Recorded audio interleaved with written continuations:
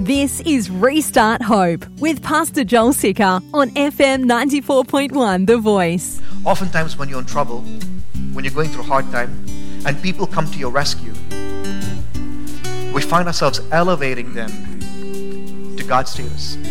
We elevate pastors to God's status. We elevate missionaries to God's status. We elevate those who have a food pantry, who give you a food box, who give you money or whatever when you need, to a place where only God needs to be. And I want to ask you a question. Maybe you never received help from a church before, but I want to ask you this question, Living Church. As we come to an end of 2020 and we enter into a new year that we do not know what holds for us, can God trust you with trouble? So you want me to preach a message on how God will bless you and how God will multiply your giving. And here I'm saying, listen, thank you for sharing in the trouble, but I got what it takes because of Christ in me. But the question I really want to ask you is, as we go into 2021, can God trust you to multiply the troubles that you faced? Or are you going to start looking to man and not looking to God and doubting God? Can God trust you with trouble? And will you trust Him and not put your faith in man? Would you be able to say to those who come alongside you, it's kind of you to share my trouble, but I got what it takes. Let me illustrate this for you because I don't want you to fall asleep. This is Christmas season, right? And you've hopefully been reading the message of Christmas, is the narrative of Mary. And Hail Mary, full of grace, right? Hail Mary, highly favored. She wasn't just a virgin who was going to be a wrapper for the greatest gift the world has ever received, but she was also ready to get into trouble. Knowing that Christ in her, she can get through whatever obstacle came her way. Look at Mary, Luke chapter 1 verse 28, Mary's response to the angel. And Mary said, "Behold, I am the Lord's servant. Let it be to me according to your word." And the angel departed from her. Mary, you're young, you're a virgin, you've never been with any man, you're not married. There's going to be a baby in you, he's going to be the savior of the world. You're going to go through trouble. But I don't want you to look to man, I want you to trust me. Can God trust us, Living Church, with multiplied troubles? And will we be faithful in looking to Him? And I know this is hard. We don't like suffering. We want to run away from suffering. But if you want to see the supernatural move of God, we have to be people that are willing to trust God in our trials, in our troubles, and not look to man, but solely lean on God. Mary, she could have lost her man, but she was ready for trouble. Why? Because she had what it takes. She was looking to God. She trusted God. Mary, she's after 6 days or 6 weeks journey on a donkey maybe, and she could feel the baby getting lower and lower, and she's like, "Hey, Joe, this baby's on its way, man. Knock, knock, no room in the inn, no room in the inn, no room in the inn." She could be trusted with trouble. And there she is, our own animals. She gives birth to a baby, wraps the baby in milk cloth. She was ready for trouble. She didn't look to people. She trusted God. Very soon she's on the run. Herod's trying to kill them, hunting them down like a fugitive. The Magi give them expensive gifts, but she's not trusting people. In her trouble, she's trusting God. People were kind enough to let her give birth in a manger, but that was not who she was looking to. The wise men were kind enough to bring her gifts. That was not who she was looking to. Her strength was in God. Can God trust you with trouble?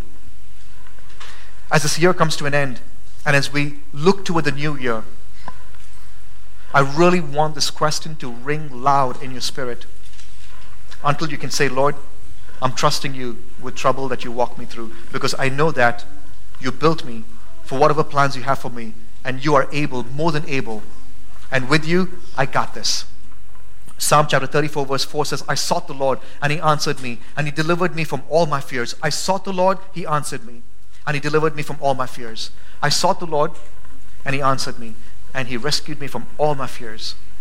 As you go into this new year, as this year comes to an end, there might be many troubles that come knocking on your door. Don't put your trust in man. It's God who will get you through. And with Christ in you, you got this. You know, Living Church, 52 weeks I think this year was. Not one Sunday did we go without a message being preached that had the gospel in it. Not one Sunday. I didn't keep account of how many people were saved. I kind of don't like doing that. But I need to tell you that there were many people that came to know Jesus. right over here at home. And more than that, God has been blowing our minds with how many people are being reached around the world through what God is doing over here. Amen. You need to know that there were people who were stuck in religion that God is setting free and embracing the grace of God. There were people who were stuck in fear of death that God has been setting free. There have been people that have found newfound healing in Jesus Christ. That message on Death Valley is still continuing to change lives. The message on spiritual transformation is still continuing to change lives. The message that we started in the beginning of this series, when the clouds don't go away, is still bringing joy and hope to those who are struggling with depression and anxiety. And all that being said, I want to tell you, it was kind of you to share in my calling. It was kind of you to share in the troubles of the living church. It was kind of you. And your giving, I can say with faith and in confidence, it was a sweet smelling aroma, a sacrifice pleasing to God. The second thing Paul is going to say, that loneliness is hard. Loneliness is hard. But it's only Jesus that can get you through your loneliness. Loneliness is hard. As we have glimpses of a new strain of virus or this new whole deal, and countries are beginning to consider completely shutting down, and you know, like people getting once again locked into their homes, and we have no idea what can happen. It's quite possible we'll go through a whole new wave of loneliness and separation and isolation. And while you go through loneliness, you need to know that it is hard. Yes, it's okay to admit we're not made to live in isolation, but it's only Jesus that can get you through your loneliness. For a long time, being in church ministry, being in gospel-centered ministry, I thought only it was people who were in the ministry that felt lonely. I really thought it was only pastors that felt lonely. But then I was on my road trip to Washington, D.C. a couple of months ago, and it's actually crazy as you travel further and further and further away from home, especially when you're alone. There's this fear that begins to grip you. You start feeling very alone.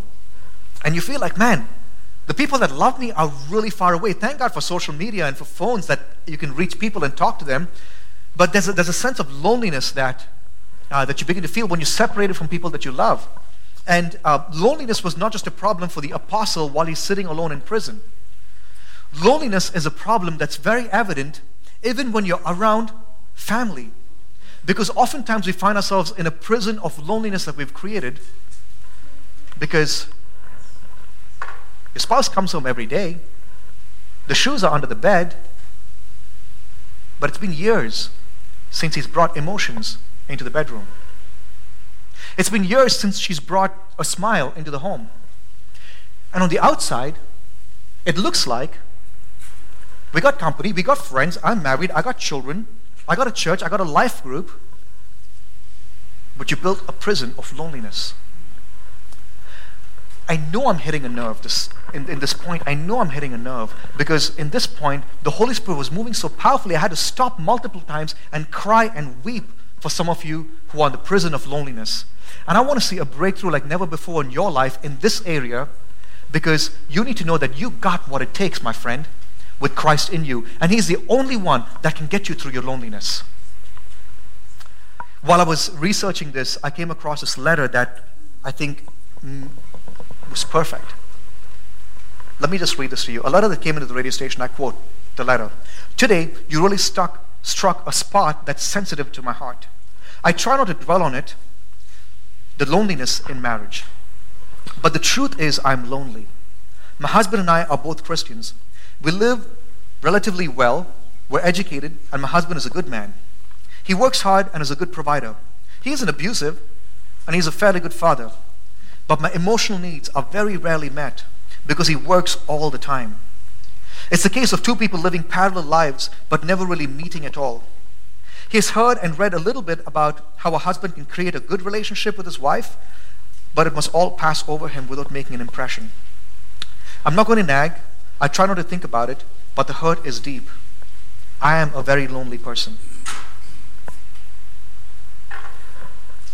I know that I cannot fix marriages with a 1 point in the 3-point message, but I'm hoping that the underlying truth in this will begin to cause a shift and a change, not only in your marriage, but in every relationship and the loneliness and the prison that you built of loneliness in your life.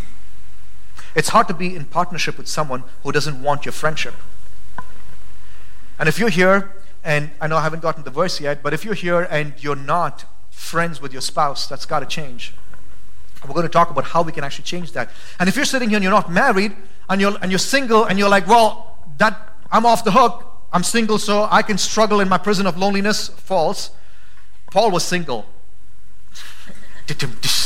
Okay? And he struggled with loneliness too.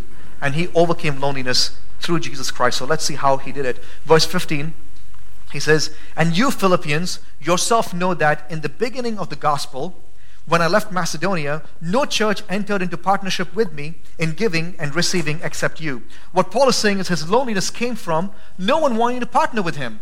No one wanted to be his friend. Dude's already single. Even the apostles didn't want to partner with him in the beginning. They're like, no, you go talk to him. They're like, no, you go talk to him. They're like, rock, paper, scissors, let's see. Like, no, you cheated. And finally Barnabas is like, dude, I'll go talk to him. Little Barney, son of encouragement. No one wanted to partner with him. And Paul loved the Philippian church because they were the first church to come alongside him and to help him in this lonely struggle of ministry. That's why Philippians chapter 1 verse 3 says, "I thank my God in all my remembrance of you, always in every prayer of mine, for you all, making my prayer with joy." Why, Paul? Why? Because of your partnership in the gospel from the first day until now. You need to get hints of how can you overcome loneliness through the way Paul writes. Look back, Philippians 4 verse 16. "Even in Thessalonica, you sent me help for my needs once again." You guys were always my friends. You guys partnered with me. Paul, it wasn't always smooth sailing for him. There were times of loneliness in his ministry, and I wonder sometimes if you look back on some of David's writings in Psalm 142 verse 4, he says, David writes Psalm 142 verse 4, "Look and see, there is no one at my right hand. No one is concerned for me. I have no refuge. No one cares for my life." Man, there are so many people that come and complain to me and say, "Man, this church, no one cares for me. No one called me. I was sick. No one took care of me. The pastor never called me." I'm like, dude, the pastor's trying to keep his head on straight right now. He's got 5 kids. He's losing hair. Look and see. No, trust me, I am. Look and see. My forehead wasn't so big earlier. I'm like, what's happening?